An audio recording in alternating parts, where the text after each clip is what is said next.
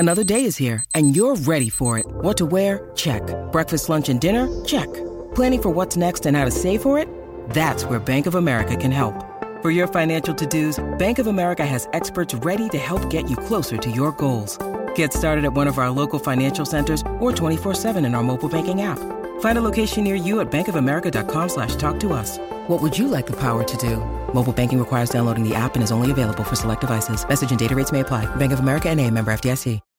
When you need mealtime inspiration, it's worth shopping Kroger, where you'll find over 30,000 mouth-watering choices that excite your inner foodie. And no matter what tasty choice you make, you'll enjoy our everyday low prices, plus extra ways to save, like digital coupons worth over $600 each week. You can also save up to $1 off per gallon at the pump with fuel points. More savings and more inspiring flavors make shopping Kroger worth it every time. Kroger, fresh for everyone. Fuel restrictions apply.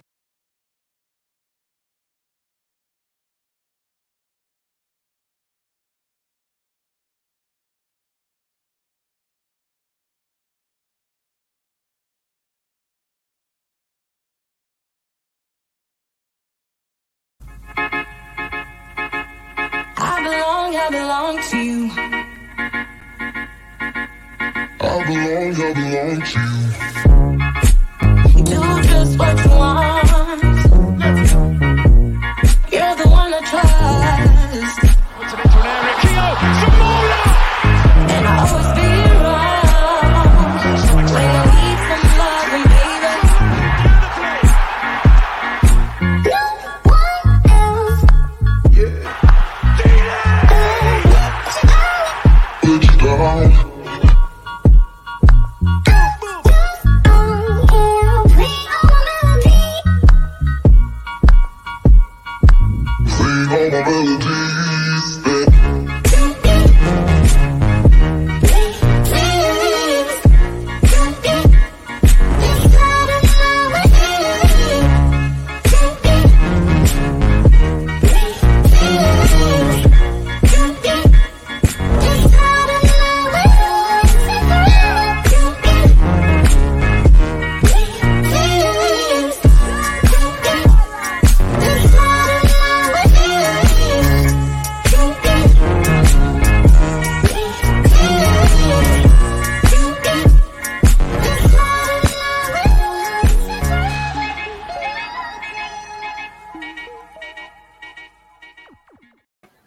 Hey guys, I'm Sai, and welcome to Ace Podcast Nation, the home of the Andy Campbell Championship Show. This is episode 103. This is the first show of 2021, the Championship Show, that is. We are live on Facebook, YouTube, and Twitter. Ace Podcast Nation, also your home to many other great shows and series featuring top guests, expert analysts, and more. So give us a follow on social media, subscribe to the YouTube channel, keep up to date on the upcoming shows and guests, and of course, you can get the audio versions at all the usual radio and podcast platforms. And if you just want to keep it football, follow at AC Footy Show on all social media platforms as well. And just as we wait for those various platforms to fill up and whatnot, a big thank you to Black Diamond Sports as ever. They're a global sports agency. They represent sports stars around the world. They are making some big moves recently, if you're paying attention, which I hope you are. Some very interesting signings, and I like it. I like to see it. But you can follow them on social media. The link's in the description below, and of course you can visit their brand new website, which is nice, and also linked below. And the sponsor for today's show, Bespoke Financial, as ever. Darren Ralston, massive thank you to him and Bespoke Financial. They're giving away a free will worth £140 with any new policy which is taken out at the moment. So check them out, give him a call, and don't miss out on this amazing offer, because they're top of the tree when it comes to service. They are award-winning service in their area, and we are very proud to partner up with them. We'll have a little ad from them a bit later on. But with no further ado, the man who's going to do the majority of the talking tonight, because I've been in bed all week, but I'm here for you, the people. And it is Mr. Andrew Campbell. He used to play for Cardiff City, Middlesbrough. He's dominating Middlesbrough's over 40s league, and he's still David Jones's favourite son. How are you, mate? I'm good, mate. Yeah, it's been a long week, tiring week for everybody. It's been ages since this show's been on. I feel as though the championship show's had a bit of a rough ride, but It's been on no, hiatus. we're back with a bang. Looking forward to talking all championship football. So get your championship questions in, get your anecdotes in. Let's go. I'm really looking forward to it. But it's not all been plain sailing for everybody. So obviously we started the show with some sad news on the VT with Sam, who's a huge Cardiff City supporter, tragically losing his life a few days ago. I was lucky enough this week, and I mean really lucky. I was asked to send a message to his fiancée, Sammy Jo, and his two little boys, Isaac and Albie. So I sent a video, and the messages I've got back from Sammy Jo's dad and brother, absolutely just heartwarming, and I just couldn't believe the response I got back from them, and it really touched me. And I couldn't miss an opportunity on the show to just send my best to the family, because it's I can't imagine what's going on. I can't imagine what they're going through, and you know what I mean. I think every Cardiff City fan and every person who watches this show, and especially everyone associated with the Championship Show and Ace Podcast Nation, just sends everyone's condolences, thoughts, and prayers out to the whole family. You couldn't have said it better myself, mate. As I talked about recently, mate, like the community which we're building through this show, through the other shows, like it's not just about the people watching the shows, but it's also about the people who interact with each other and talk to each other. And I consider it a quality community full of good people who look out for each other and stuff like that. Yeah. And I've seen multiple people going back and forth over Christmas and stuff, just like saying hello or just saying, if you're all right, everything okay. Just little things like that, mate. And I think, that can carry over from things like football. And it goes a long way, aside when it being nice, It's nice to be nice. People, that famous saying, nice to be nice, you know what I mean? What's the point of being nasty and being horrible, you know what I mean? And saying bad comments and making people feel bad, We're going through a bad time as it is at the time, so it's it's difficult, And then also, just to finish, I don't want to be all doom and gloom because I want it to be a positive show. But yeah, some comments, amazing comments. Somebody who I work with, one of my fellow directors of Black Diamond Sports, lost a member of his family this weekend. Do you know what I mean? So my thoughts with them. They're in America, and it's sad because when you're not near your family, I can imagine it's just as bad or worse sometimes. So it's a difficult time for everybody at the minute. What's going on, and I just hope that the world can sort itself out and we can get back to some kind of normality and happiness between people, families, and whatever, Yeah, 100%, mate. 100%. It's a tough time of year, mate. January is always difficult for everyone, isn't it? And obviously there's been a barrage of bad news this week, as you just mentioned. And with everything else that's going on, it makes it that bit more difficult. But we'll try and take people's minds off it for an hour or so. Yeah. Totally. Shout out to Del Castro, who just dropped a comment in the chat. Didn't drop a comment, didn't say hello, just dropped a link to a song. There you go. Check out his song. That's your little plug for you. So at least you could have done it. Say hello first, didn't it? I like it. I like it. I like that though. Going to do it. It's the sort of thing I would do. In and out. Drop links to shows, see various things, other people's stuff. Drop it in and go. Like it. Good effort. Yeah. Everyone's saying hello and blah, blah, which I'll kind of flick up now. I am feeling a bit better, Reece. Thank you. That's why there's a show tonight. Obviously, I cancelled Super Kev on Tuesday. I was rough as hell. I've been asleep all week, literally day and night. And Kev was a bit rough as well. So we just said, right, we'll do it next week. I'm guessing his wasn't rough for the right reason. I don't know. I think he had a bit. I think he had a spot of food poisoning, and I think it was actually food poisoning. Food poisoning. But yeah, Garrett says my expecting snow. It's like no, I got back in chest. But anyway, it is what it is, mate. It's there's lots to talk about as ever. Loads. I did want to say one thing very quickly. I wanted to say thank you to everyone who subscribed to the YouTube channel recently, because, as you know, getting to the 1,000 felt like that was such a big thing for me because it took so long. It took ages. Had to keep building and encouraging people.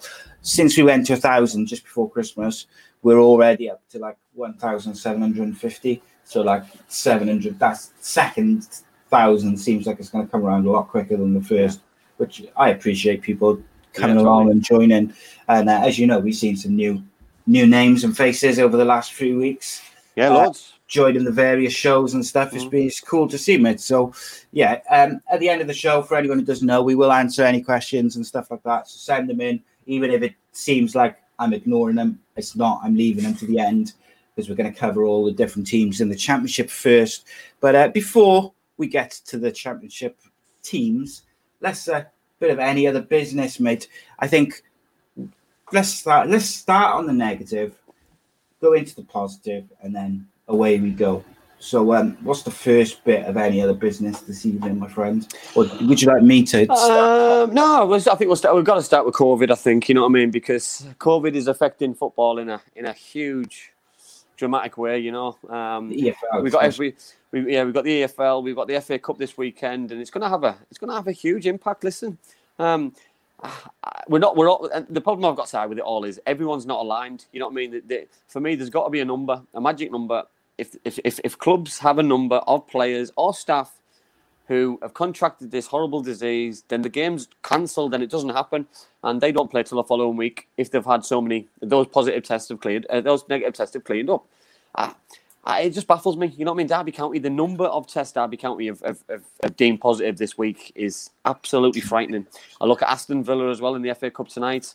It's worrying, Si, I'll be honest, because it's this is getting worse before it's potentially going to get better. And football seems to be protected in a certain sort of way, and now football seems to be being affected in a massive sort of way. You know what I mean? That people are on about let's cancel football, let's give it a break, let's have 2 weeks off. And to be honest, with the way that the cases are going on, if teams can't play anyway, then I don't see the point. On a break. Yeah, well, if one team's having 2 weeks and then someone else is having a week because they're playing that fixture, and then someone else is on the following week, then surely it does make sense to have a mini break.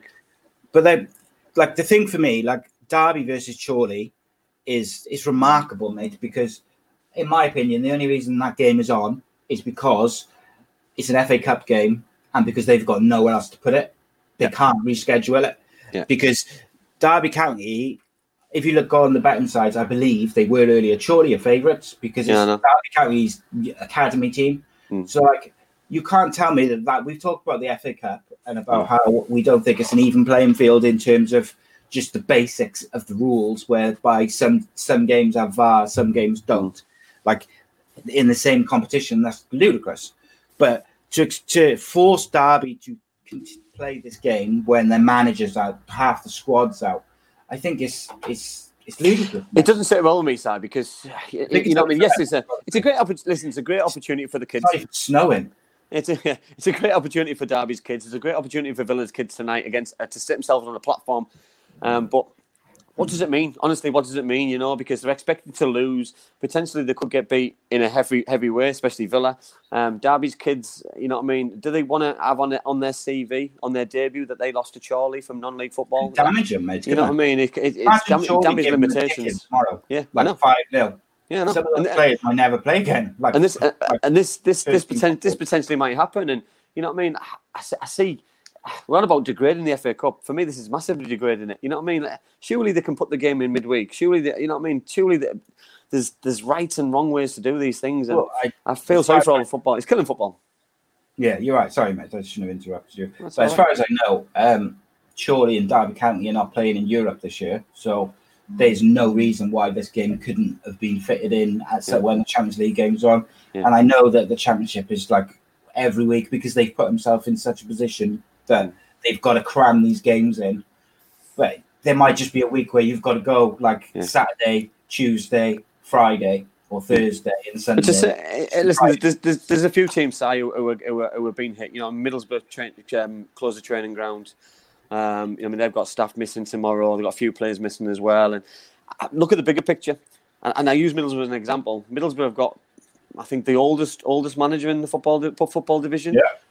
You know what I mean? That's got to be a scare tactic on its own. You know, does the manager want to be in and around players as well? It's about nearly 70. Yeah, you know what I mean. So for me, you know what I mean. It's not. Listen, there's got to be a better way to do these things and protect these, because these are people. Forget them being football managers and football players. It doesn't matter how fit and how healthy you are or look from the outside. If this gets you, listen, it's not. There's ethics in place, and for me, There's no ethics in football, mate. Come on.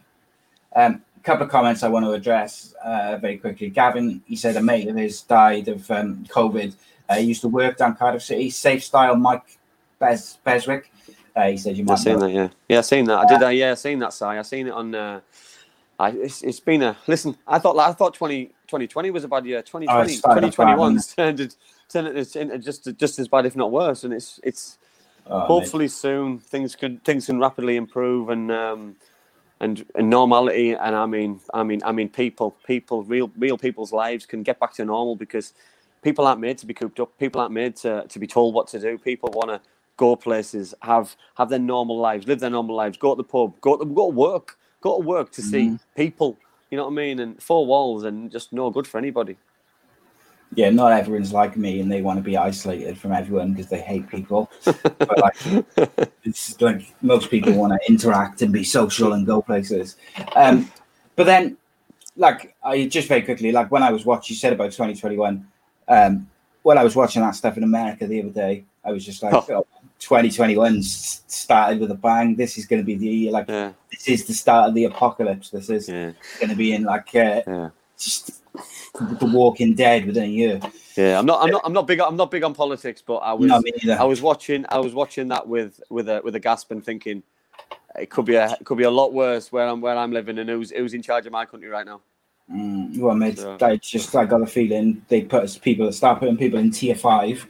Come a couple of months, we might see some similar scenes in the UK, mate. It wasn't so long ago there was riots all over the place, so I think people are just going to have had enough, rightly or wrongly. Like you say, people are fed up of being cooped up inside, and the reasons for it are probably right. But the way they've gone about it, chopping and changing their minds, is what's riling people up at the end of the day. But back to football. Rob said it doesn't help with their football's image when you've got footballers having parties and arranging. He calls it a booty call, and just stuff like that. That doesn't help like people's sympathy towards football in terms, like you mentioned, they are human beings, etc., which of course they are.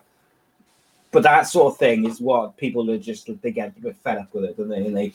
And they kind of get like, it's one thing for me and you to have to stay in, mate, but there's another thing to have to stay in with a swimming pool and a jacuzzi and a gym and all this other stuff in your house. Do you know what I mean? Like, I'm not saying money buys happiness and all that sort of thing, but it's very so. Like, I'd love to see the footballers who are stuck in a house with a pool and all that, we stuck in with 3 teenagers who've got barely a house big enough for them to do what they want to do 24 hours for a year and see how they cope. Yeah, I think sometimes, and especially players as well, they need to realise how lucky they are sometimes. You know, to still be able to do the one thing that they love, because football fans, all they want to do is go and watch the people that they love doing what they love doing, and it's just not physically possible to happen. And you know what I mean. And when we watch games and you look like players don't care, and clubs aren't doing the right things, and it's so frustrating, because fans play a bigger role, which I found during lockdown, than I realised the bigger picture, because you know what I mean. Fans had an impact on players, have an impact on players' performance, have an impact on football clubs, because when they're not there, you can see a big difference. And when they are there, the difference is just dramatic. Yeah, 100%, mate. The Reese says that he's commented on me drinking Costa coffee. It's actually not Costa coffee, it's just a Costa coffee mug, because I no longer drink Costa coffee because they refuse to sponsor the show. Yeah, so they're dead to me. I'm gonna tape mine up. Yeah, cover it with black tape or something. But I am in conversation with various sponsors at the moment for the various shows. So if you do have a business and you're looking to sponsor a podcast, we're open to offers for various shows. I'm going to start doing that. Turn it like that so they can't see it. That's right. Yours is you've got all like posh squiggles on yours. Mine's ceramic. And beautiful. Mine's got a lid as well, which is already stained with coffee. There we go. Mark Delaney, rock and roll us too. Rock and roll. Mark Delaney's in charge of Villa tonight, because they've got all sorts of injuries and illnesses, and I remember him playing for Cardiff. Absolute one of the best right backs who's ever played for Cardiff. When I'm on about players potentially struggling, this is a big opportunity for Mark. You know what I mean? Mark's got an opportunity to stamp his coaching authority, because any player who comes out with a 7 or 8 out of 10, any good performance, a good piece of defending, a good bit of creativity, a good set piece, a goal, anything, you know what I mean? It'll come from Mark's coaching, which is so important. So for me, this is a brilliant opportunity for Mark to showcase his talents as a manager, as a coach, young coach, and hopefully it works out for him, because he's a good guy, you know what I mean? And I really do hope he takes it with both hands tonight, because I'm sure it won't be from a want of trying. It'll just be what team Liverpool put out, and if they can get any kind of luck for the full 90 minutes to give him an opportunity to get something. Yeah, 100%, mate. It's Cade makes great. He says the show takes his mind off what's going on in the world. That's the aim, my friend. That's the plan, Cade. Yeah, that's the plan, mate. And I think Cade is like making his way through all 350 shows as well. I see him every couple of days. He tweets like, watching this show. But, I think he wants us to calm down with the live guests so we can catch up, but not happening, Cade. We're just steamrolling. Back on Monday. Steamrolling. But Rob Boyle says, if I forget, remind me later, someone who may be able to get involved with sponsors. So that's always good, mate. Always listen to them. Bit more positive now. Let's move away from all the doom and gloom. Transfer window is open. Yeah, some interesting signings already, mate. Yeah, so far, yeah. I think I think clubs have to do business, because they're in this catch-22. Some teams they're in this stick or twist moment where we've got an opportunity to get the playoffs, so we have to bring in players. We've got an opportunity to get to the Premier League. We've got to bring in players. We've got to make sure we stay in this division. We've got to bring players in. You know what I mean? There'll be a lot more signings than there will be the Championship sides and Premier League sides letting players go, because you know what I mean. The gulf of difference is huge. But you know what I mean. I'll see a lot of players leaving League One, moving up to the Championship, because there's some good young talent in that. I know Cardiff City are after a defender from Crewe, which is a good player, by the way. I've seen him a couple of times. I know Middlesbrough signed Watmore on a permanent deal. He got offered better contract somewhere else, which is credit to the boy, credit to the player that he's backed a manager in a football club who's looked after him, got him fit, got him playing again, got his confidence going. So I like that. You know what I mean? Stoke City signing players. I think there's more to come, Si. I think there's certain teams. I look at the top end. I look at Norwich. I look at Swansea. I look at Bournemouth. I look at Watford, Blackburn Rovers. You know what I mean? Teams, Brentford. They've all got money. They've all got money to burn. In all honesty, either from Premier League monies from last year or monies from transfer fees selling in the summer. So I think there'll be some interesting signings moving forward this coming month. Yeah, has there been like one signing which has caught your eye so far, mate?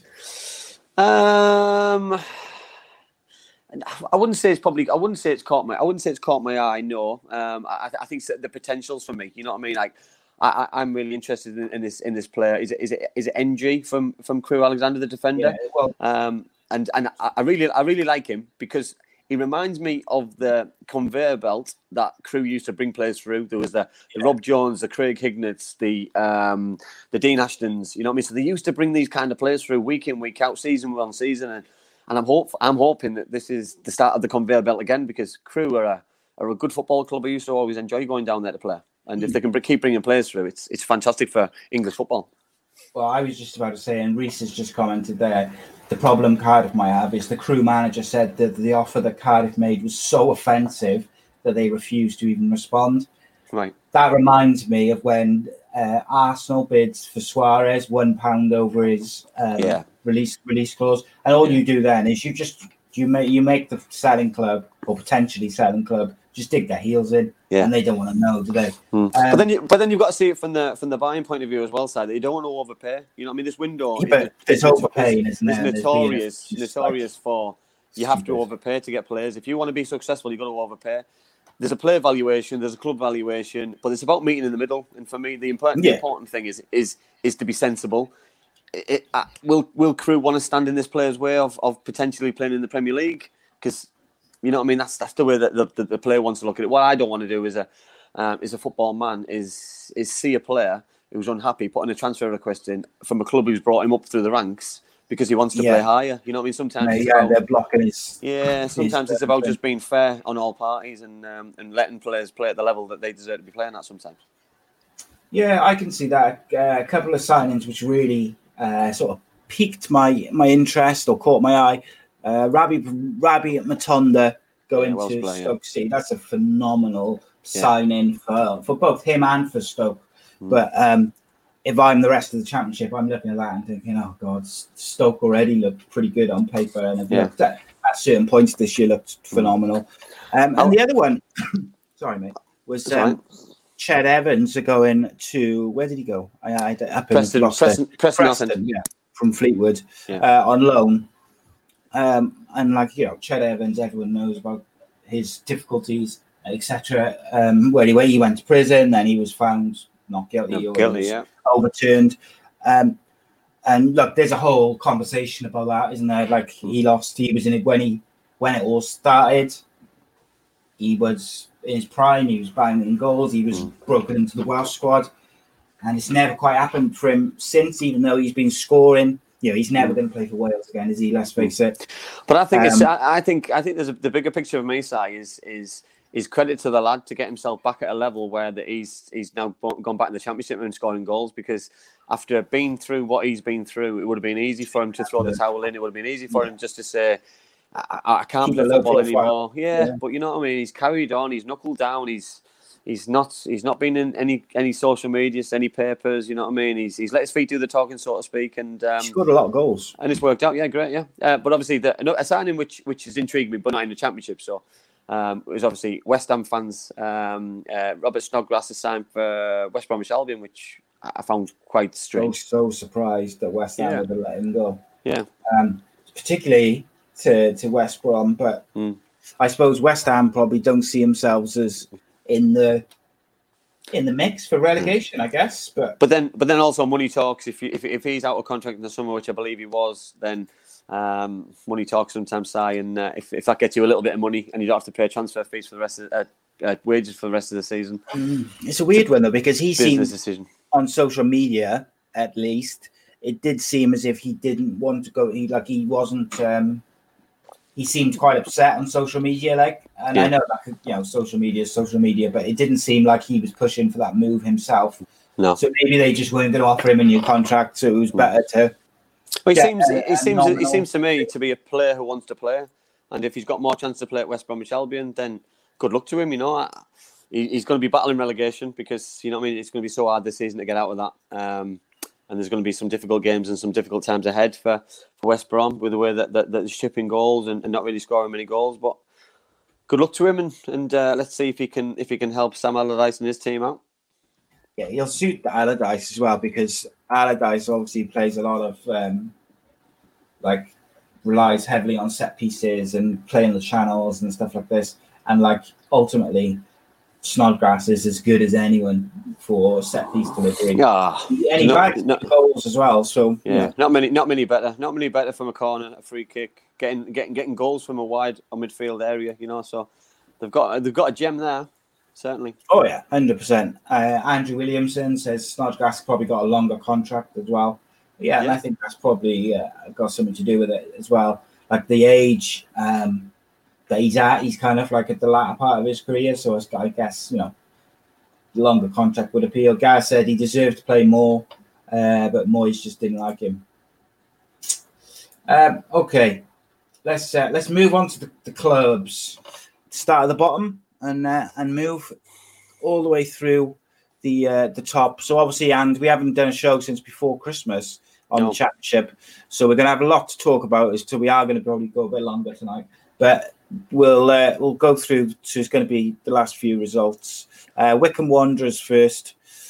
Mixed bag side, to be honest. The big Cardiff, didn't they, just after Christmas? Sorry. Then they played Middlesbrough, went 1-0 ahead, and I thought they were value for the money. And then they just, for me, they went and they just couldn't get back. Middlesbrough got ahead just before half time, and so I watched both games because it affected two sides that I'm very close to. And I've seen two different Wycombe sides in two different games, which is very strange. You know what I mean? They won the first game, expected the second game full of confidence, and it just didn't happen.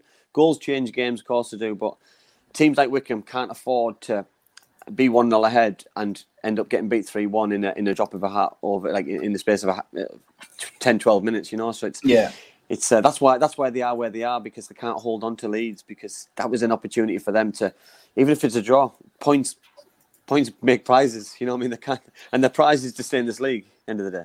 Well, even on Boxing Day, they equalised with about 20 minutes to go or so, and then conceded a goal in the 87th minute versus Bristol and lost 2-1.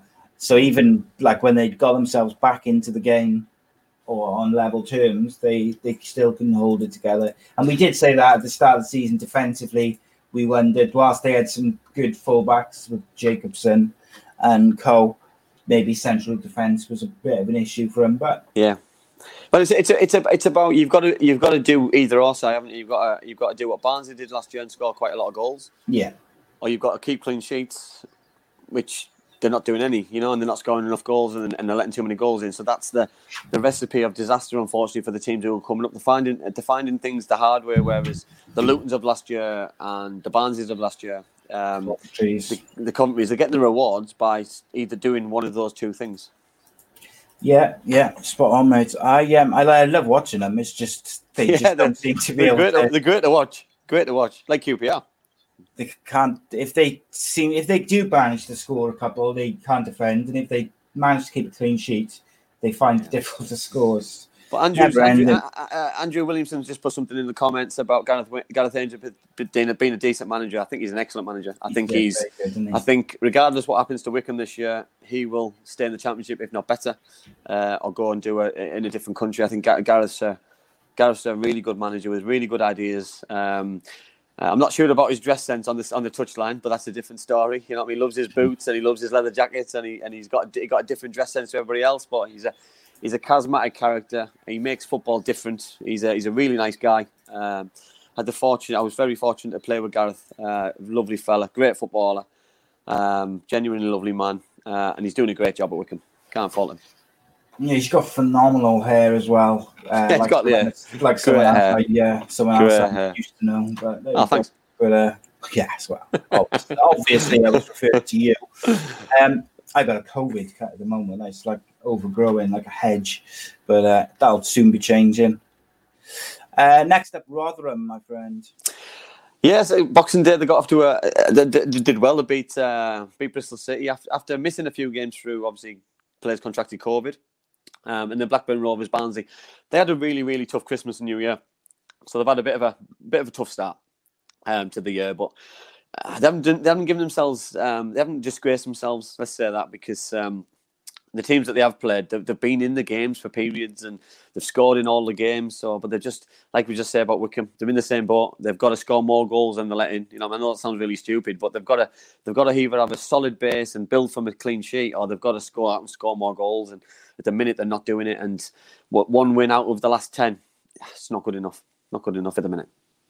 Yeah, they're struggling a bit, Rotherham, and they were on a decent run in terms of the way they were playing.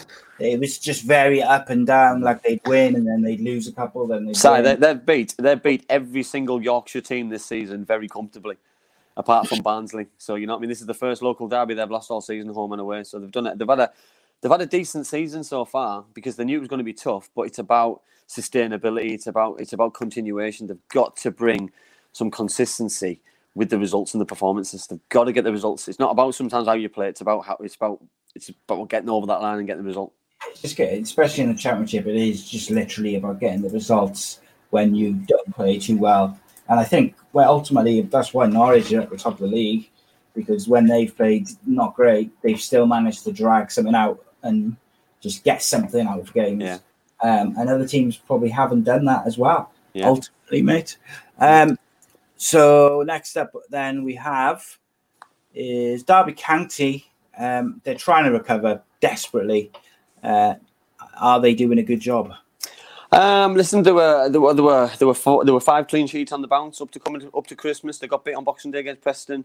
They absolutely annihilated Crankers Birmingham 4-0. And then they lost to Sheffield Wednesday. And since Tony Pulis has left Sheffield Wednesday have picked up, and it's that coincided with Derby missing a few players as well with COVID. So, Wayne Rooney's plans and tactics and team selection, formation after all those good results and performances had to change a little bit. So I think we can give him a little bit of credit that he's turned things around. But I think he'll be a little bit concerned about the 2-1 defeat without scoring goals in between a fantastic result of Birmingham. Yeah, I think so. I think it's tricky, isn't it? Because when he came in, Derby were in free fall.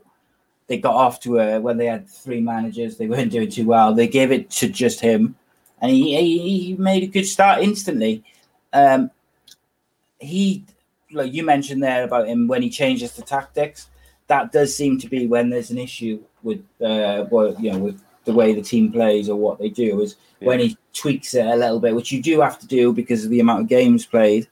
They had a phenomenal result on the 29th versus Birmingham, but the week before that, on Boxing Day, they had lost to Preston. So there's like no consistency there, and obviously then they lost to Sheffield Wednesday. And Sanderson, we spoke. If you said to them just before Christmas, from the 16th into the new year, if you get would you take sort of 6 points from the 4 games? They probably would have taken it.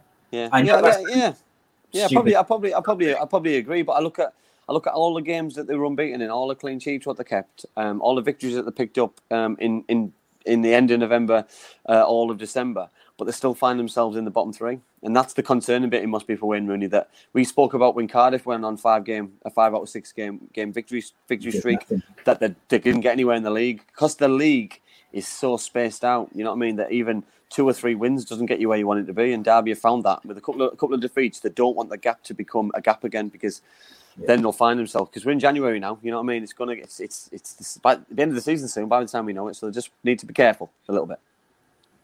Spot on, my friend. Spot on. Next up, Sheffield Wednesday. I'll start first and foremost. I was disappointed that Tony Pulis lost his job after a limited time. I'm not saying he did a good job, by the way, because he didn't win any games. He lost 4 on the belt. He wasn't attacking football. 5 games. He drew against Reading. Had 4 defeats, but that's no excuse. But listen, it's where they are or where they were in the league. Listen, they get rid of my manager. They beat Coventry City. They drew against Blackburn Rovers away. They beat Middlesbrough, then they beat Derby.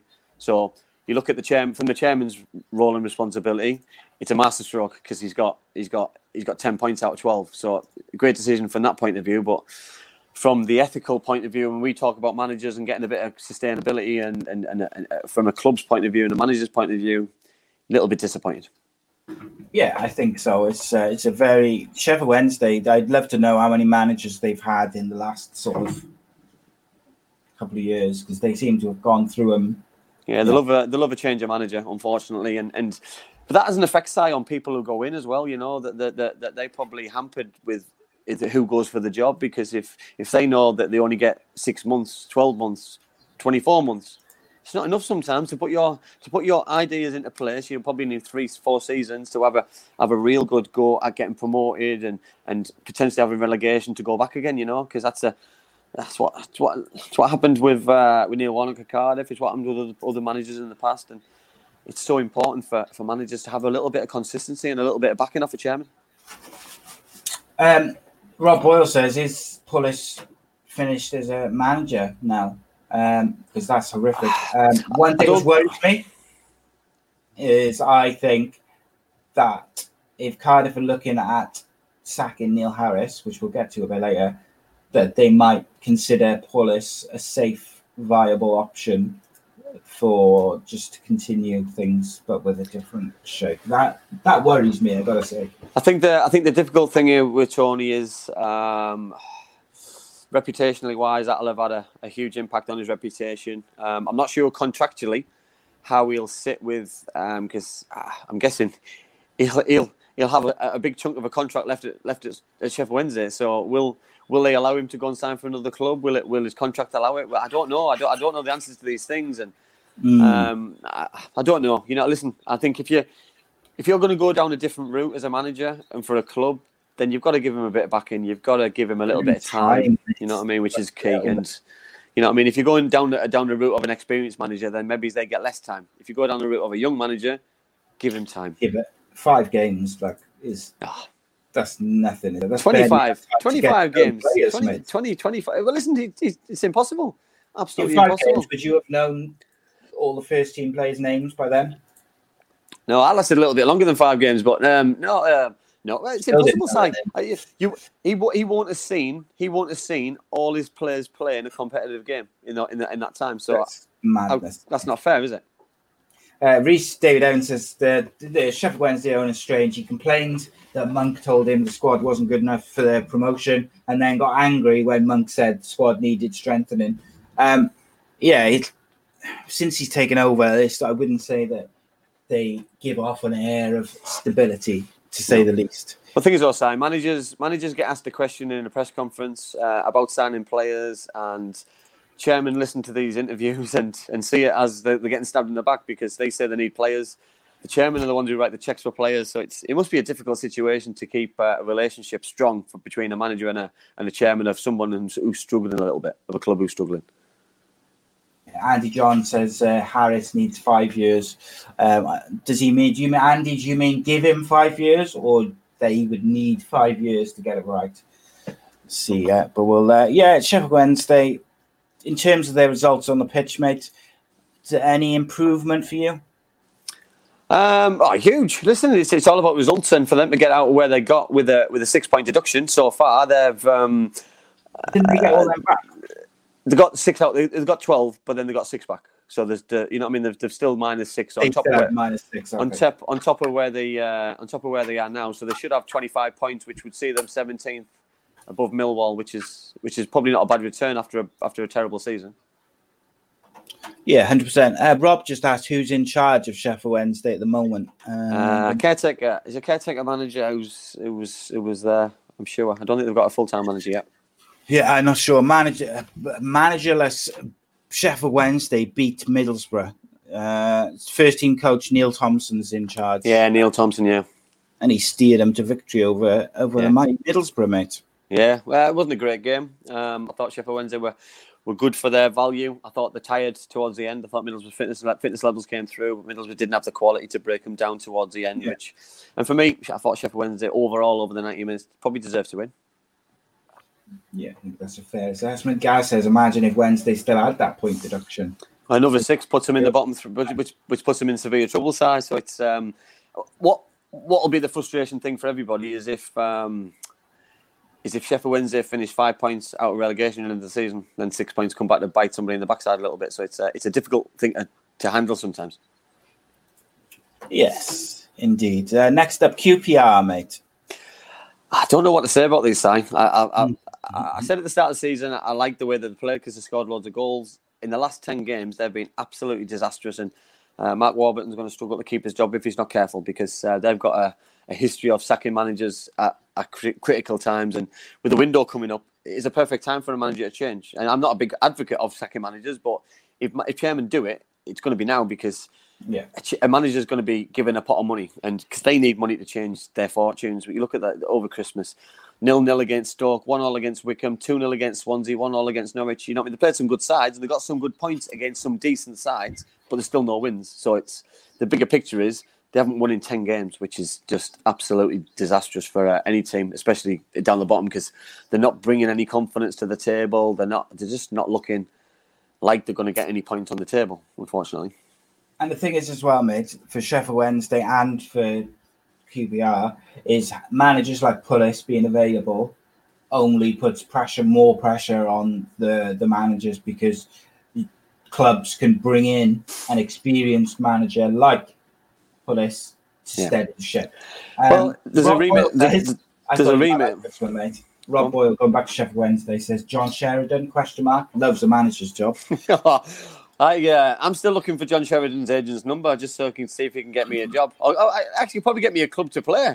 Listen, I know we laugh and joke, but the facts are, a manager's had 12 clubs in 11 years. And when we're on about Tony Pulis and we're on about steadying ships and things, some managers seem to be the go-to person for certain areas and certain projects, so to speak. And I'm not a big advocate. I'm not a big fan of it because being a manager has got to be a long-term venture. For a football club, it's an investment, and a football club cannot look at the short term. You know what I mean? I was umming and ahhing, and I did it live on the show side about Neil Warnock, that Neil did a great job last year. Unless he's going to sign a long-term contract, which I'm not sure he's able to at his age, that I don't want him just being here a year. If he signs a 2-year deal, go for it. 2.5-year deal, go for it, because that's a bit of sustainability. It's a bit of closure for me that's what they needed. But you can't just do a season and see where you go. It's not healthy for a football club. You've got to have a little bit of something to aim for and something in the future. Yeah, I'm not a massive fan of the old 12-month rolling contracts because I just think it gives no stability whatsoever. Because the players don't know if the manager's still going to be there come next season. And it just makes it easier for teams to sack managers as well. It's very problematic. I look at players. I look at, you know what I mean. I'll use Middlesbrough as an example. You know what I mean. That they've signed a couple of players on contracts, different contracts, various contracts, 2-year contracts, 3-year contracts. If a manager signs a 1-year deal and he loses his job or leaves, then whoever takes over has got those players on for the next 2-3 years. But they might not be those managers' players who he wants to play. But he's stuck with them. He hasn't got a choice. So it's the manager's contract surely has got to mirror the kind of players he wants to bring in, because then it's pointless. Yeah, of course.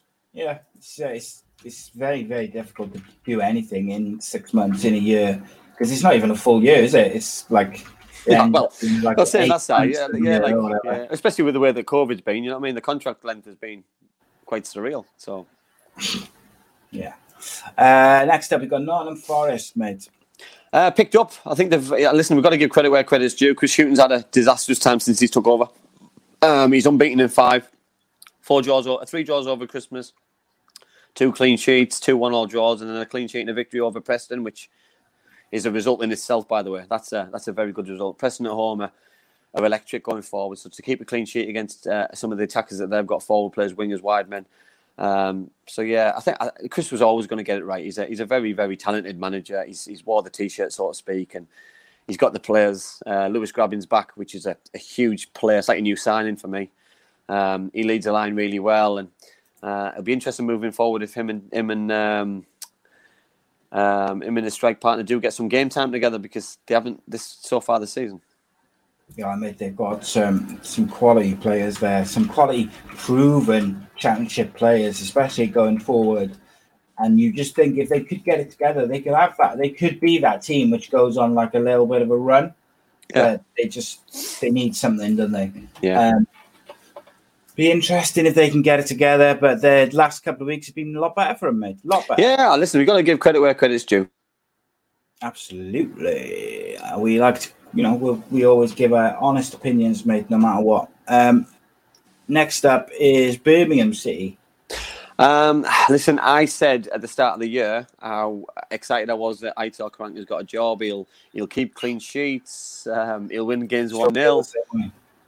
Kiss of death. So I really apologise to every Birmingham City fan and to Aitor Karanka and all his players, because they can't defend for toffee. Middlesbrough seen them off with 4. They kept a clean sheet against Nottingham Forest, which is great. They got beat by Derby at home for 4, and then lost at home by Blackburn Rovers. Listen, they're 3 home games side. They've scored 1 goal and they've let in 10 goals, that's just not a very good return at all. It must be a worrying time for Birmingham City fans, because they've got the players. They've got some good players. They've got money to burn.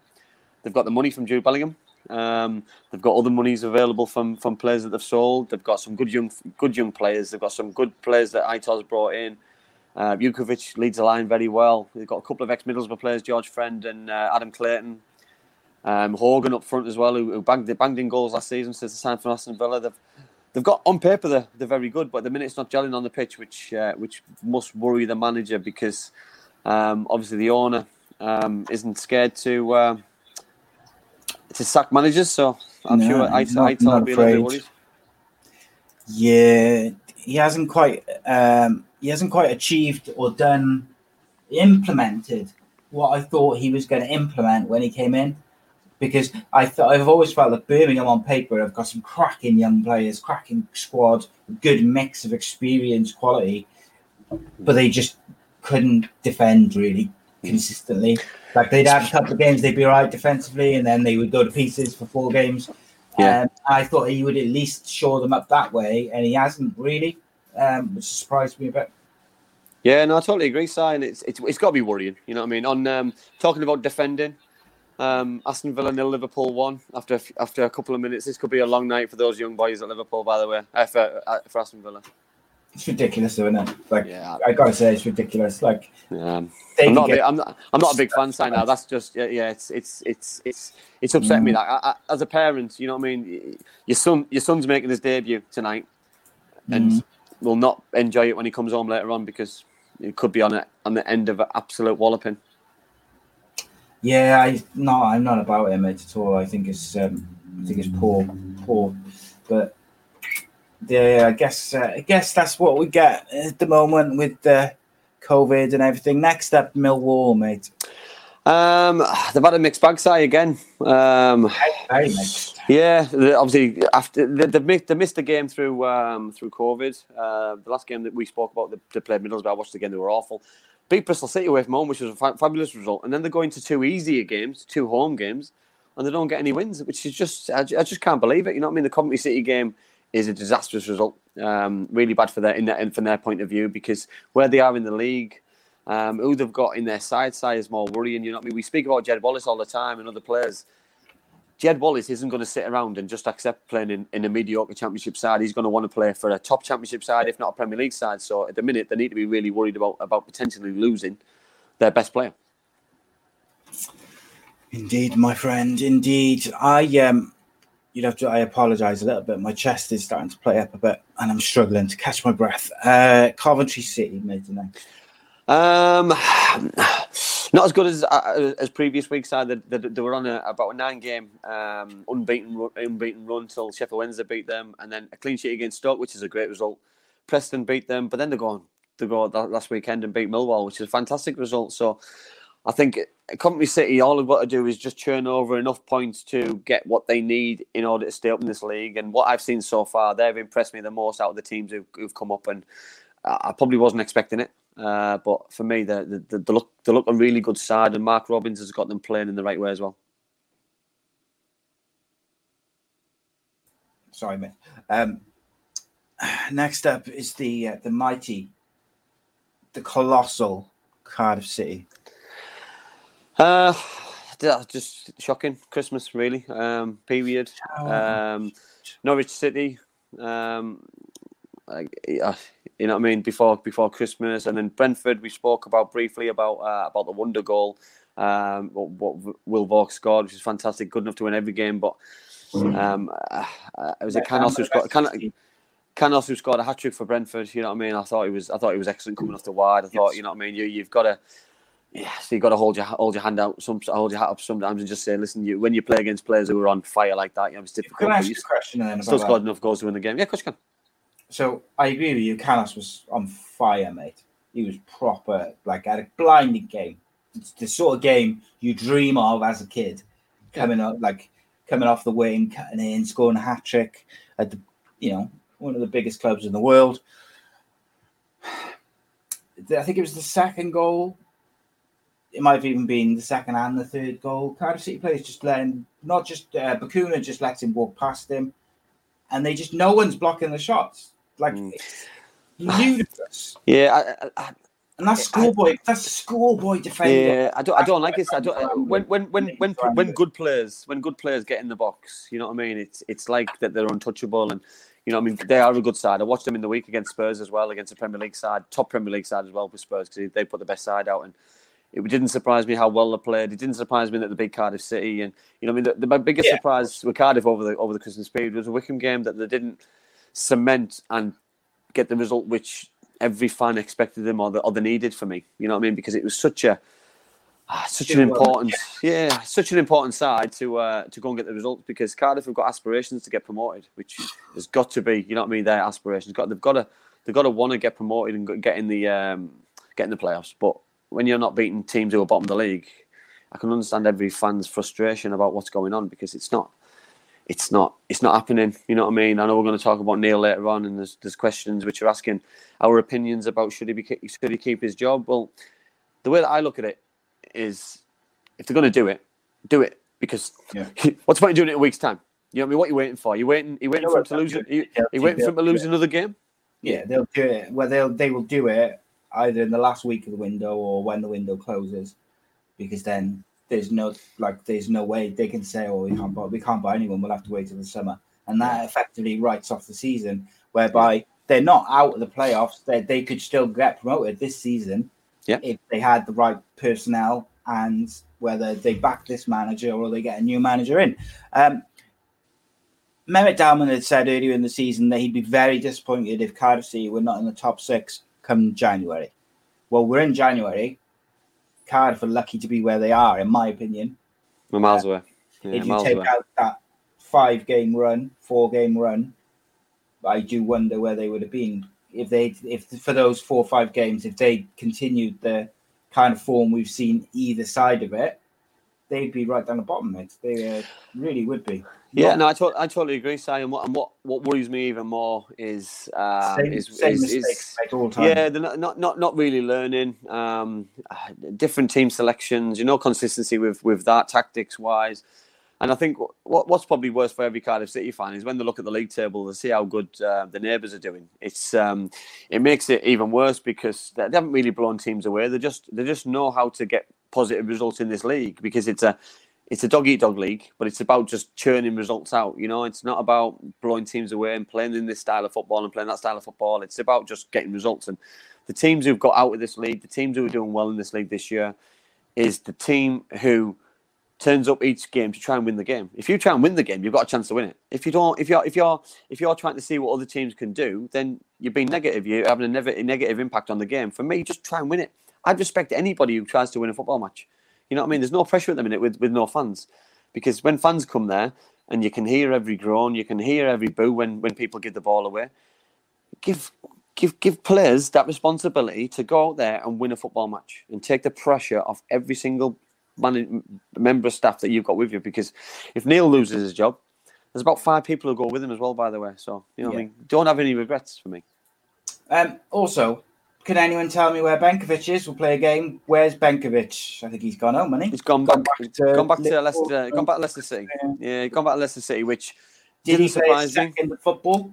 Yeah, he did. He came on. In the last game, but obviously Leicester City called him back. I'm guessing that was more out of probably frustration because they can loan him out to another club and get more game time, which is important for from his point of view and his development and his football career, basically. You know what I mean? Because he was here to play football and he didn't play, which is frustrating for him.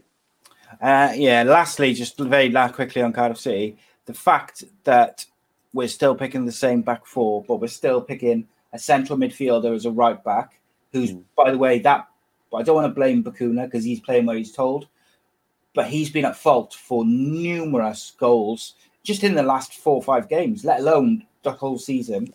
How is that not addressed? The reason the teams above us are doing well, because when Swansea City play badly, the next game they address what they did badly. When Norwich do something badly, they address it and they change. Cardiff don't. They just repeat it over and over again. My concern, Si, is it's positionally, isn't it? You know what I mean? The mistakes are down to positional. You know that he's by trade he's a midfielder. So when the ball comes in the box, he's not being proactive. He's waiting for something to happen, and by the time you do that, the wingers nipped ahead of you and he scored a goal, and that's what's happening. You know what I mean? The amount of wingers who are scoring against Cardiff is scary this season, which is probably concerning. So it's not the back four, and I'm not blaming fullbacks because he's not a fullback. So, it's not entirely his fault. Yes, he could be more proactive. He could do certain things like better, but ultimately he's doing his best out of position, isn't he? Do you know what I mean? When you're a centre midfielder side, defensive centre midfielder, if you switch off for 5 seconds and somebody nips in ahead of you, they've got the back four to get past, or someone's got to smash it in for 30 yards. If you switch off as a fullback, by the time you know it, they've scored at the back post. It's a difficult position. It's a different position to get your head around. It's like a centre forward. You miss a goal, does it matter? Yes, you're disappointed. As a goalkeeper, you miss the ball, you're giving a goal away. It's different positions. You can afford to make mistakes. You know what I mean? That's a centre forward coming at me, by the way. Never a centre forward's fault. Yeah, well, obviously, goes without saying. But the other thing is to make as well, right? Let's be honest. He's a defensive midfielder, or a central midfielder who's quite combative. Like, he knows how to block and tackle. He's not doing that either. So no, but it's different. It's different tackling as well, Si, because you can afford to dive in centre midfield, because if you don't make the ball, you give a free kick away, you might get a yellow card. You dive in as a fullback, it's a yellow card. It's a penalty. You know what I mean? So it's defenders aren't told to probably tackle. It's more to stand up, show them a certain way. And for me, I'd like them to bring in a right back. I'd like them to bring in somebody who can talk and be a little bit of experience and be a leader. Reece says this every week. Probably throughout the players. Yeah, totally Nelson, agree. He's changed. He's added to it as well. Like not only is he saying play Nelson at right back, but he's saying Nelson played right back for Oxford, so he's done it before. So there's no real excuse to not do it. Yeah, because he obviously likes Bakuna, doesn't he? You know what I mean? He obviously likes him, so he wants to play him. He's finding a hole. He's finding a hole for him. He's just not finding the right hole, in my opinion, and a lot of other people's opinions. So for me, you know what I mean? It'll be competition for places in midfield, because you've got some very good players who are all going to be fighting for the same, probably two voids. Yeah, in Forbes, Rawls, and Bakuna. Well, yeah, that's it, mate. The competition's good, mate. Competition's good. Let's move on, and then we'll come back to Cardiff at the end with some questions and stuff. Because there's something else I want to touch on about Cardiff, but I'll just get on with the other teams first. Luton Town. Not fantastic Christmas. You know, I mean, they finished off last weekend with a really good result against Bristol City. But then when we talk about Bristol City, I'll explain. It probably wasn't a good result because Bristol City have lost loads of points over Christmas. But you can only beat what you can beat in front of you. They've had a tough Christmas period. Bournemouth at home, Reading away, Bristol City at home. So to get 4 points out of a 9 possibility, I think it's probably not a bad return really when you look at where Luton Town were last year. This year they're a lot more competitive. They're beating some of the best sides in the league. So I think they've got an opportunity. Yeah, spot on, mate. Spot on. I think they've been doing very, very well. Next up, Huddersfield, mate. Mixed bag. They win one, lose one, win one, lose one. Beat Blackburn Rovers, which surprised me. Blackburn haven't travelled very well, which doesn't surprise me after some of the form last season. But then they're going to lose to Reading, which I probably expected. Lost the local derby to Barnsley. Mixed bag, but I think you've got to see the positives from Huddersfield's point of view. From where they were this time last season, they were in the relegation, and for me, they weren't getting out of it. So the second half of the season, what they had was fantastic. They showed great character. Players really, really performed when they needed to. So the position they're in now, they've got an opportunity to progress from last season, which they are, but they need to make sure that they don't get dragged into anything that they don't need to. Yeah, 100%, mate. Next up was Preston. They've had a really good Christmas, apart from the last game against Forest. You know, the clean sheet and victory against Bristol City, clean sheet and victory against against Derby, clean sheet and victory against Coventry, and then a 1-0 defeat. So, you know, I'm a big fan of Preston going forward. You know, that if they can keep clean sheets, they'll win more games than anybody, because the forwards that they've got, the exciting wingers that they've got, the attacking midfielders that they've got. You know, I mean, Preston surprised everybody last year, but looking at the team on paper, they're not a surprise at all, because the players are good enough to kick on from what they did last year. And for me, they should be aiming towards the playoffs. Yeah, and speaking of players, teams which should be aiming for the playoffs, at least, Blackburn Rovers, mate. A disappointing Christmas. Yes, they beat Birmingham City 2-0 at the weekend, but to lose against Huddersfield, to draw against Sheffield Wednesday, who were obviously below them, and to lose 1-0 against Stoke City. You know, I mean, Blackburn have got goals in them, so I expect them to score. Defensively, they're not shipping loads of goals, but they're shipping enough goals to not win games and lose games. So it's Tony will be frustrated, because they should be, for me, 3 or 4 places ahead of them, touching distance of the playoffs a little bit closer than what they are. So you know what I mean. But I think he'll bring in a few wise players in the window, which will help them progress on and kick on. I think that's if they don't lose Armstrong, by the way, because if they lose Armstrong, then they need to reinvest and bring somebody else to replace. They've got so many good attacking players, though, and midfield players, and like having Bradley Dack back is obviously like that changes the game from like last year. Dack and Holtby were just Blackburn was so dependent on those 2 players, particularly Bradley Dack. Like when in the summer, me and you both said, they look at the players they brought in around those 2 players, they could really contenders, and they started quite got a run going yet. And obviously Bradley coming back and scoring against Birmingham City was fantastic to see. You know what I mean? I love players who come back from injury and get a goal, because you can see it in the face. It's just pure relief. You know, I remember when I was out for a year and I came back and scored a goal, and I celebrated with the physio, and it was just the best. It was the best feeling in the world, because just to be out there is great. You know what I mean? You feel as though you're a winner. But then to be able to have an impact and score a winning goal, or to score a goal, is just an amazing feeling. Yeah. Next up, Bristol City. Terrible, really. They've had a really, really tough time, and they got a victory over Wickham just before the new year. But disappointed. I mean, they lost to Luton, they lost to Preston, they got beat at home by Millwall. A really tough time, and Dean Alden will be a little bit annoyed, a little bit frustrated. They've got a big squad, and it'd be interesting if they do twist and go and try and bring some players in, because Bristol City, if they don't get promoted this year or get in the playoffs this year, there's severe questions need asking for me. Yeah, I just think for a team who's spent that much money and got that big a squad, to be where they are is failure. There's no ifs and buts around it. They've got to get it together, because, like you say, otherwise questions are going to be asked. Yeah. And rightly so, by the way. Rightly so. You know, you've got to take it as it is. They're a huge football club, and what goes with that is pressure. Yeah, you got to learn to deal with the pressure, and they just not at the moment. Is the facts, basically, mate. Barnsley next, mate. A team doing very well. Yeah, Barnsley have had a really good season. You look at the ninth in the league side, and you know, I mean, any team who was fighting with relegation until the last game of the season last year, they've had a great time. Listen, they're going to lose games. They've lost to Norwich, they've lost to Swansea, but they go and beat Rotherham, they go and beat Huddersfield, they go and beat Preston. You know what I mean? They've had a really, really, really good time over the last 5 or 6 weeks, and they are going to lose games, but it's about winning the opportunities and taking games to other teams. And you look at the last 12 games, not one draw. So they're going for games. You can tell they're going for it. They're either losing or they're winning. You know what I mean? I don't think that's a bad thing, because, you know what I mean, you'll get those late goals, and they've got the players who are going to win games. They're exciting. You know what I mean? They lost a few players. We spoke about Brown leaving and other players leaving, and I'd be really excited if I was a Barnsley fan. You know what I mean? Moving forward, because you just don't know. They might even sneak in the playoffs, but bigger picture for Barnsley would be they have another good season, they lose some of their best players again, and they've got to restart, because they've been renowned as a selling club recently. So it'll be interesting if they can keep all of the best players to progress forward. Yeah, I think so. The next up is Stoke, and I was just looking at Stoke's results.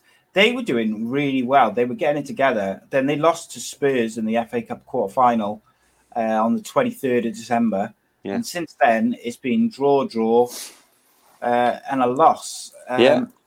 Before that, they were doing fairly well, picking up points, draws, wins. They lost to Cardiff, but, you know, like other than that, they'd been in pretty good form. Yeah, well, you did the last 3 games, not good enough for a team of Stoke's calibre. You know what I mean? The squad on paper, you know what I mean? Size of football club, 0-0 draw, 1-1 draw, 0-1 against Bournemouth. You know what I mean? Not scoring enough goals, and with the players they've got on the pitch and on the bench, they've got enough firepower to create chances and score goals against anybody. You know what I mean? They've scored against Norwich City 3 times this year. You know what I mean? They've got enough goals to win games, but at the minute it's not working out for them. That they're not getting the consistent results. You know what I mean? And the gap in the league is getting bigger, because the teams at the top are winning games and getting points on the board, and that must be a worrying time for Stoke, really, because you can't afford the gap to get much bigger. No, I agree. I think, like we mentioned earlier, Rabbi Matonda is a good signing. Hopefully for them, he'll bring a bit more creativity, maybe and a bit more pace. But you know, you'd also, with that squad on paper, you shouldn't be relying on an 18, 19-year-old lad on loan to spark you creatively. Yeah, I agree. You've got some, ex and current internationals in there. They should be doing the job. Ultimately, I think like Stoke is one of those teams. I almost feel like they need to stop blaming the manager and sacking managers, and start looking at the players, because the same core of players have failed manager after manager after. Like, when does it become the players and not the manager? It bothers me a little bit. Next up, Watford. Middlesbrough. Sorry, Middlesbrough, mate. I had to do wrong way around. You forgot the best team in the league. Listen, they've done okay. They're probably the game which I was probably surprised the most is obviously the defeat against Sheffield Wednesday. And when a new manager comes in a couple of days before and brings his own ideas in and players play with no pressure because they've lost a few games. Obviously, Middlesbrough had a game called off on Boxing Day against Rotherham due to Rotherham having too many players out with COVID. Affected them because for me that was the game I was fully expecting them to win, but to turn things around against Wycombe was fantastic. Neil's doing a fabulous job. From where Middlesbrough were last year to stay up last game of the season to where they are now, you know what I mean? Regardless what happens this season and where Middlesbrough finish, they've made progress. And as a fan and as an ex-player, all I can ask is that continues, really. Yeah, 100%, mate. I've been really impressed with Tavernier for Middlesbrough. Yeah, he's really stood out for me. I've been very he's done great. What I like about Neil is Neil sticks with players. Neil sticks with players who do well. He doesn't always go to his tried and tested. He gives young players an opportunity, and that's what happened to Cardiff when he had the balance of experienced players, older players. It worked for Cardiff, so he does it again wherever he goes, and it doesn't surprise me that he's doing well. Neil's got a habit of doing something in this league. He's scary, really, very scary. Yeah, it's phenomenal, mate. It's just non-stop success in a certain league. Just gets it. I think is what it comes down to. Guys, we're coming into the top 6 now. If you have any questions, whether it's Cardiff related or whatever, send them in. I know there's a couple already, which I'll circle back to at the end of the show. But next up, Andy's Watford, mate. I think from their point of view, I think that they've had a really, really poor Christmas period. Obviously lost to Swansea last time around. Beat Norwich, which was a great result. But obviously before that, they lost to Huddersfield. And then drew with Brentford. So they've got to keep in touching distance with those top sides. You know, I look at the Swansea. Swansea are on fire. Brentford have picked up massively. And I mean, probably more performances than results. And Norwich at the minute are top. So, I mean, Watford need to probably decide what's happening with a couple of players. Do players not want to be there? Ship them out. Bring players who want to be in. It'd be an interesting month for Watford. Yeah, it will be, mate. Few players. There are a few people saying Neil Warnock's doing a tremendous job. Reese says, can we replace Andy for Kev after that comment? Cut in. But Watford, I think, very up and down, mate. Very up and down. They should do better with the squad that they have. We thought they were going to, be challenging Norwich, and they haven't quite got it together. But I think teams like Watford and Bristol, Blackburn, maybe Cardiff, maybe Preston, they so experienced in this league over the years that they could really, any one of those teams could go on a run now between now and the end of the season and get in the playoffs. Like, they all know how to do it. So I wouldn't be surprised. Next up, Reading, mate, who've been had a really good season. Yeah, listen, fantastic. Obviously, we were very lucky to have one of their main players on, Michael Morrison, on the Monday show live, and he gave us a great insight. They're always going to lose game sides. It's a very competitive league, but they've given themselves an opportunity with how well they've played throughout the season, and beat Huddersfield away, drew with Swansea, another clean sheet, beat Luton and no mugs. So, I mean, they've got a really good chance to cement a playoff place if they can just have a little bit of continuation, and be interesting if they do need to strengthen, or if they do strengthen because the manager wants to bring in some better players to push on. Because the opportunity to go up automatically is still a possibility for Reading. With a good run in 2021. They got some fantastic attacking players, Reading have, and I really think with people like Morrison and the centre back, they probably are just one or two players off from really making a challenge. However, with them, I know we talk a lot about bringing in the right players and making sure that they're better than what you've got. I actually think with Reading, they could probably do with just a couple more bodies. Yeah, just to I agree. Squad players almost. Yeah. Just to push each other, I think, more than anything for me. Push the players who are playing. If they get a chance, then they push each other, and for me, it's good for the squad. Yeah, indeed, mate, indeed. Next, Brentford. Absolutely fantastic time, Si. I watched them against Spurs. I thought they were very good, very unlucky against a very strong side in the semi-final. But they beat Bournemouth, they beat Cardiff City. You know what I mean? They beat Newcastle in the EFL Cup. So, you know what I mean? I think it'll be an interesting 2021 for Brentford because I don't think anybody was expecting them to have a good season after losing the amount of players they did. It'll be interesting to spend any of that money because they haven't really invested apart from Ivan Toney. So it'll be interesting. I do want to mention one comment though about Josh De Silva's tackle on I don't remember who, it was on the Dutch was it the Dutch player on for Tottenham, the midfield player. It was horrific, leg breaker, Hoyveld or something, and it wasn't great, and he'll be a big miss for their next game. Yeah, it was not a tidy tackle by any means, but I thought they were very good against Spurs. Like, unless Mourinho is one of the best managers tactically there's around ever probably, and like to compete largely for the majority of the game the way they did, I thought was very very impressive, and it only strengthens our view that the Championship is basically Premier League 2. Yeah, totally agree. Got some cracking comments, which we'll come back to in a minute. Let's get these last two out of the way. So, last three, sorry. Bournemouth is next up, mate. I think they're just very consistent. You know, Graham Jones came on the show on a Monday, another one of our amazing guests, what we have, and the importance of clean sheets. We spoke about defending with him quite a lot, and you look at probably the last 6 games. Clean sheet against Swansea, clean sheet against Huddersfield, clean sheet against Wickham, clean sheet against Luton, clean sheet against Stoke, and a defeat against Brentford. You can't win them all, but it's about clean sheets.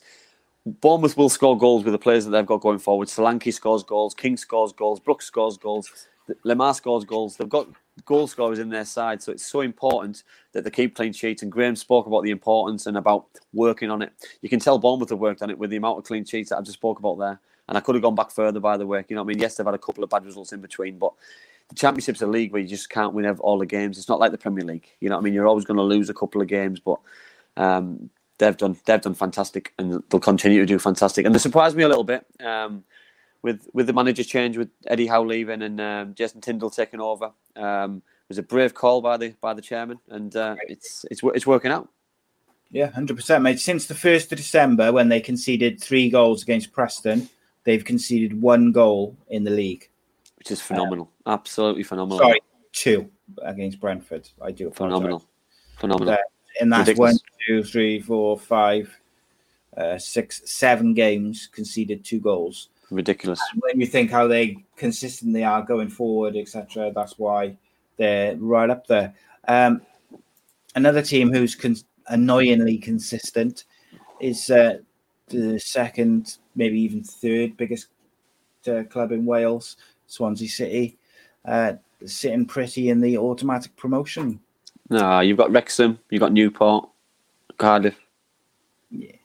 You know what I mean? Nah, 4, number 4. Let's go 4. Listen, Si, league tables don't lie. You know what I mean? On about clean sheets and on about the importance. I mean, we spoke about the Cardiff City game when they pulled out the performance of the season. You know what I mean? Then they go and play Derby and lose, and then we thought, the wheels have come off a little bit. And then since then, they keep a clean sheet against Barnsley 2-0, clean sheet against QPR 2-0, clean sheet against Reading, which not many teams have done this season. And then they go and beat Watford as well. So they've got a knack of knowing this league. They play football in the right way. They mix games up. Every different game is different tactics, which, you know what I mean? But they seem to go for games. They've got full-backs bombing on. They've got wide man tucking in. They've got centre-forwards in the box. They've got midfielders tackling, winning headers, battling their way, getting in the box, scoring goals. Listen, it's annoying, but they're doing really well, and I can't really move away from it. Mm-hmm. Next up, Norwich City. A tough time. Listen, it hasn't been very easy. They lost to Watford. They drew against QPR after leading, and then they beat Barnsley 1-0 side. They don't score that many goals, even though they've probably got one of the best centre forwards in the league in Pukki. You know what I mean? They don't blow teams away. So you know what I mean? I look at probably the last 10 games, the most goals they've scored in the game is 2, and that's probably what the Cardiff City, Reading, Blackburn, Nottingham Forest, Sheffield Wednesdays. You know what I mean? They haven't scored more than 2, which tells a story. You know, listen, 1 goal is enough to win a game, but sometimes your centre forward want that 2, 3, 4 goals in the game to kick on. But you can tell their structure is defend right, defend solid, we'll get goals, we'll get chances, which they do. And the amount of late goals this season, we spoke about it on an earlier show, the amount of late goals that they've got this season, that's why they're top of the league. If they get promoted, that's why they'll get promoted, because of the late goals they've scored this year. Yeah, they've I said it at the start of the show, mate, they've got a knack of winning and drawing games when they're not playing well. And those are the teams which win trophies and leagues and get promoted, because on a bad day, they still get something. They get something, even if it's a draw, and a late equaliser in the 95th minute, whatever it may be, they just force something, and they just grind out results. And that's what the Championship is all about, is the teams. You look at the leagues, the season card won the league, they ground it out. 1-0, 1-0, 1-0, 1-0, just the only way to do it. Yeah. And then you get the odd team, of course, like Newcastle or whoever who blitzed it and, they ran away with it or whatnot. But generally, it's the team which can just grind out points over performances. Yeah, totally agree. That's the Championship this week. I apologise. It was a bit short and sharp on my end, but I'm struggling a little bit. But we'll finish up with some questions. Or actually, no. First of all, we'll do. Andy's going to give us his 2 up and 2 down. Let's go with the downs first, mate. What's your first down? I'm going to go for Josh De Silva. I know it was a Championship related one. It was his tackle, but he was a Championship player. So Josh De Silva for his tackle. It wasn't like him, but he had the ball. He didn't need to do what he did, and it was quite frustrating and quite dangerous, really. So I can't really forget that. Can't ignore it, can you? No. So my down is going to be Stanislas being racially abused.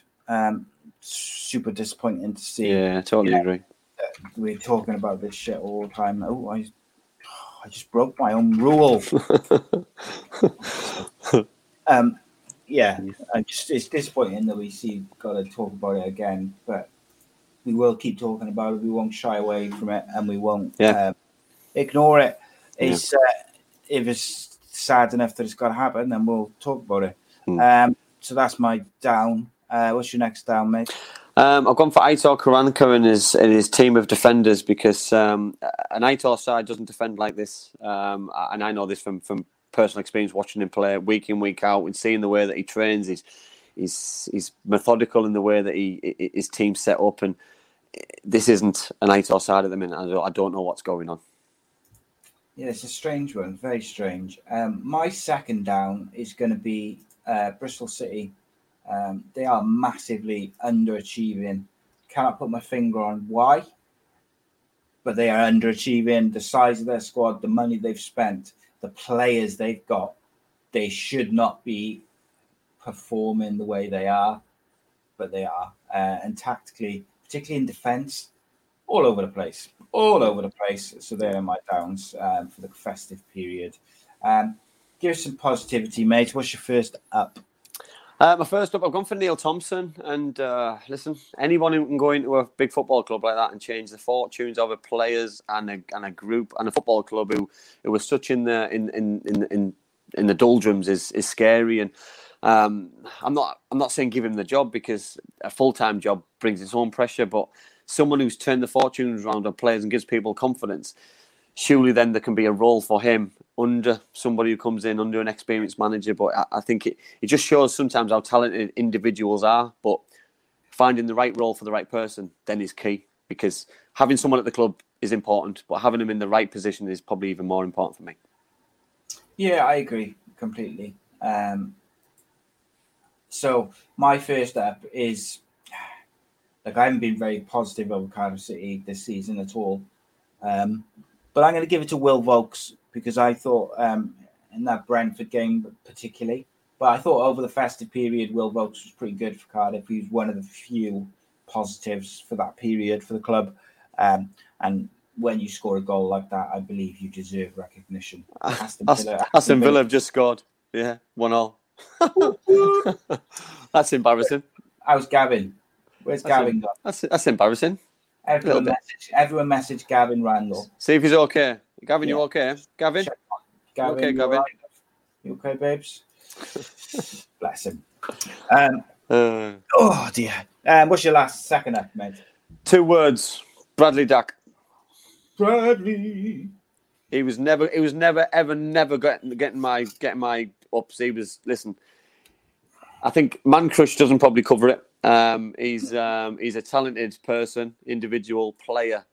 To score after a year out with a serious knee injury needs some credit, and I was so pleased. His celebration was just immense, running the whole length of the pitch to celebrate with the rest of the support staff and substitutes and things was told a bigger story for me, how close Blackburn are and togetherness and things. So yeah, really impressed with that. Yeah, spot on, mate. My up is Stoke City signing Rabbi Matonda. Obviously, as a proud Welshman myself, I'm excited to see what he can do in the Championship. But I actually think it's a phenomenal signing for Stoke City as well. And I'm very excited to see what he can achieve at Great champ. I totally agree. Gareth says love is in the air. I think he's talking. So will this help his opportunity to play in the Euros in the summer? Yeah, it's got to. I mean, if he scores like 5 to 8 goals now between now and the end of the season, few assists. Got to. Like, he'd be in the squad anyway, in my opinion. But he's got an opportunity. He's shop window now, isn't he? Shop window in the right place. I think it's a phenomenal place for him to go. The only other place I think would have been good for him was Cardiff. Yeah. And even then, he'd probably sit on the bench because Cardiff got Neil Harrison. Right? Are you surprised Cardiff didn't go for him? Because, you know what I mean, when players of his calibre come available, you know what I mean? Probably... I've got this habit, mate, of they don't seem to... Like, a few young Welsh players, I thought, he'd do really well at Cardiff on loan. And they just don't seem interested.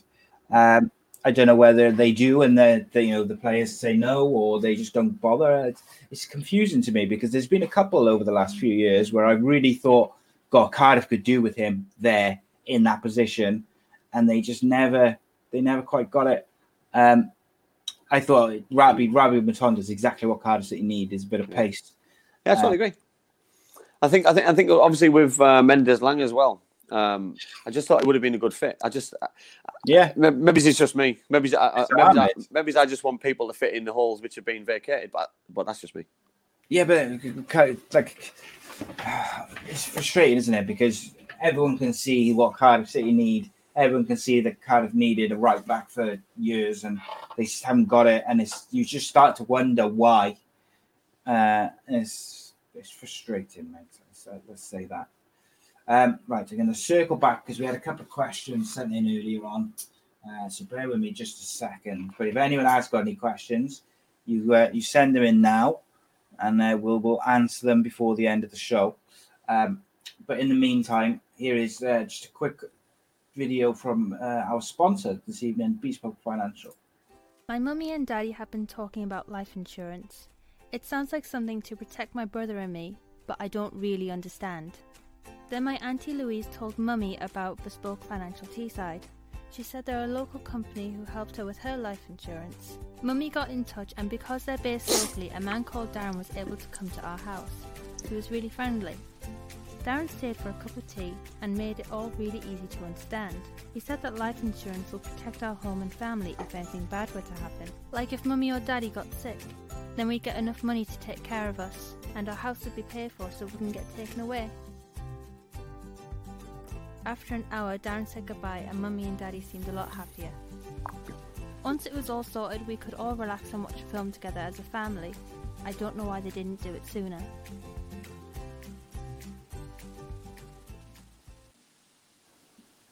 Yeah, massive thank you to Bespoke Financial. They specialise in life insurance, critical illness, income protection, mortgages and sports cover.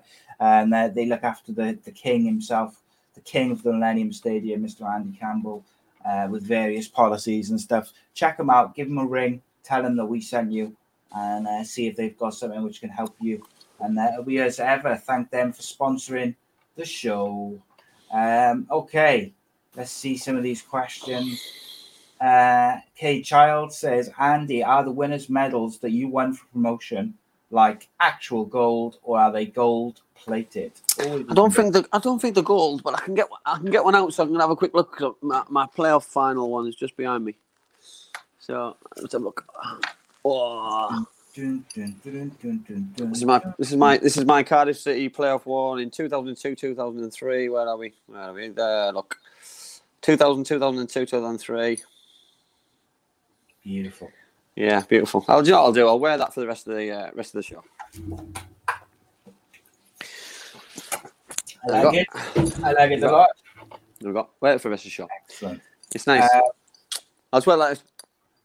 Did you wear it to bed when the night you had? Do you know what? No. Do you know what? Right, I wouldn't know where it was. I wouldn't know where it was when after the game. I can't remember who had it after the game. Mm-hmm. Yeah, well, my mum will have had it because my mum and dad came down and I know we went out straight after the game and things and I know my mum went back to the house, so she'll have taken it back for me, but. Yeah. I can't remember. I told you where it went. It just sort of disappeared. Yeah, but then it just turned up somehow. So yeah, I'm glad. Rob Boyle asked earlier. He said, "Andy, obviously you were a phenomenal, great finisher. Was there ever an offer from an established Premier League club?" Say that again. I lost that one. He said you were a fantastic finisher. Was there ever an offer from an established Premier League club? Obviously, I left Middlesbrough and I wanted to go and play more games. There was an opportunity for me to go to Scotland in the Premier League, in Scottish Premier League. I was due to sign for Aberdeen, and then there was just a niggle in my head that was it the right move, and then and I was just about to do it, and then Lenny rang me. Well, Corky rang me first, and then Lenny rang me. And then it was a no-brainer really with the players that I knew at Cardiff already, and then after speaking to Sam and then coming to Cardiff, it was a no-brainer. But best decision I made by turning it down. But it certainly turned my head a little bit because it was something new. They had something to offer. With it being a Premier League club, yes, it was in a different country, but still Premier League football. So it was an offer that I took seriously. It just probably wasn't at the right time. Yeah, I think so. It's obviously, I think you would have torn it up, mate, in the Premier League. In some ways, I think your game was more suited to the Premier League, if that makes sense, just because of the space you would have got. But yeah, it's interesting, isn't it? To see how it goes. All right, so look at a couple of these comments. Reece says, in regards to Rabbi Matondo, he says, it seems like there's a lack of knowledge within the committee. They were probably unaware of who he is, never mind him being available. And whilst I kind of agree with that a little bit, Neil Harris is on that committee as well. Yeah. So, it's up to him to say, isn't it? I want X, Y, and Z. For me, Si, I believe agents play a lot in people's moves. So for me, he'll have been offered to clubs. I'd be surprised if he wasn't offered to Cardiff City. Be massively surprised if he wasn't. You know what I mean? So Cardiff must have known he was available. Must have. You know what I mean? There's no way in the world he's just picked Crew out of thin air. You know what I mean? Because he'll have been offered to Premier League clubs. He'll have been offered to Championship clubs, and he'll have had an opportunity to pick. You know what I mean? He's picked Stoke City for whatever reason. He's picked Stoke City. Stoke City won't be the only club that's come in for him. No way. Indeed, mate. I completely agree. Okay. Sorry, I'm really starting to struggle now. Well, I say starting to have been. Okay, and have you got anything else that you'd like to discuss, my friend? I don't think you can hear me. Okay, so we'll be back on Monday with an all-new show, all-new guests, 7:30. Don't be late. We'll be live 7:30 on Ace Podcast Nation's YouTube, Facebook, Twitter, as usual. We'll also have the Super Kev unscripted episode next week as well, which should have been out this week, but I was rough. And there'll be a show I'm hoping to get a shot on Sunday, which will be the next in the conspiracy theory show. If you'd like to check that out, it'll be out on Sunday, 8:00. And yes, massive thank you to Black Diamond Sports. Massive thank you to Bespoke Financial. Please, guys, check out Bespoke Financial. Give them a ring and see if there's anything they can do for you. They're phenomenal. phenomenal company. Really happy to be partnered up with them. Thank you to everyone who's tuned in live and joined in. I love you all, and thank you to everyone who keeps wishing me well as well. I appreciate that, mates. And in the meantime, we'll see you Monday 7:30 live. Andy, it's a pleasure, my friend. Yeah, great. I'm really looking forward to Monday as well because we've got Craig Harrison as guest, ex-teammate of mine, good friend of mine, manager extraordinaire. But we'll dig deep into his experiences and some of the stories he's got to tell, and some of them. Well, one of them is really scary story, true story, but scary story. So please don't miss it because he's a lovely guy, Geordie. So we won't hold that against him. You might not understand him like you understand us two, but he'll get his point across. Maybe we should bring back fake Geordie bingo lingo. just for one night only. Yeah, that's it, man. Rest up, Si. Rest up. Make sure you get better because it's all I've done all week, like day and night. Slept. Yeah. All I've done. I feel so sorry for my missus. Like she's just been trying to work from home and look after the kids and help them with their schoolwork. Yeah, non-stop. But it is what it is. It is what it is. The world we live in. Thank you to everyone who's tuned in live. Thank you to everyone who's downloaded and watched afterwards. Join us. Check out the other shows and to look out for the live shows next week as well. There's 3 of them next week, so be good to have you join us. In the meantime, have a good weekend. My mummy and daddy have been talking about life insurance. It sounds like something to protect my brother and me, but I don't really understand. Then my Auntie Louise told Mummy about Bespoke Financial Teesside. She said they're a local company who helped her with her life insurance. Mummy got in touch, and because they're based locally, a man called Darren was able to come to our house. He was really friendly. Darren stayed for a cup of tea and made it all really easy to understand. He said that life insurance will protect our home and family if anything bad were to happen. Like if Mummy or Daddy got sick, then we'd get enough money to take care of us, and our house would be paid for so it wouldn't get taken away. After an hour, Darren said goodbye and Mummy and Daddy seemed a lot happier. Once it was all sorted, we could all relax and watch a film together as a family. I don't know why they didn't do it sooner.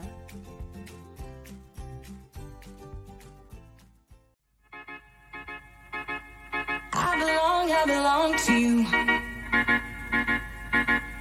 I belong to you. Do just what you want. You're the one I trust. And I always be around when I need some loving, baby.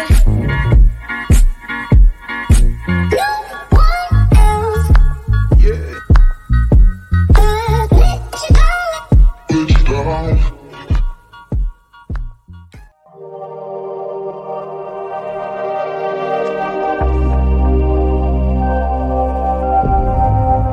Sports Social Podcast Network.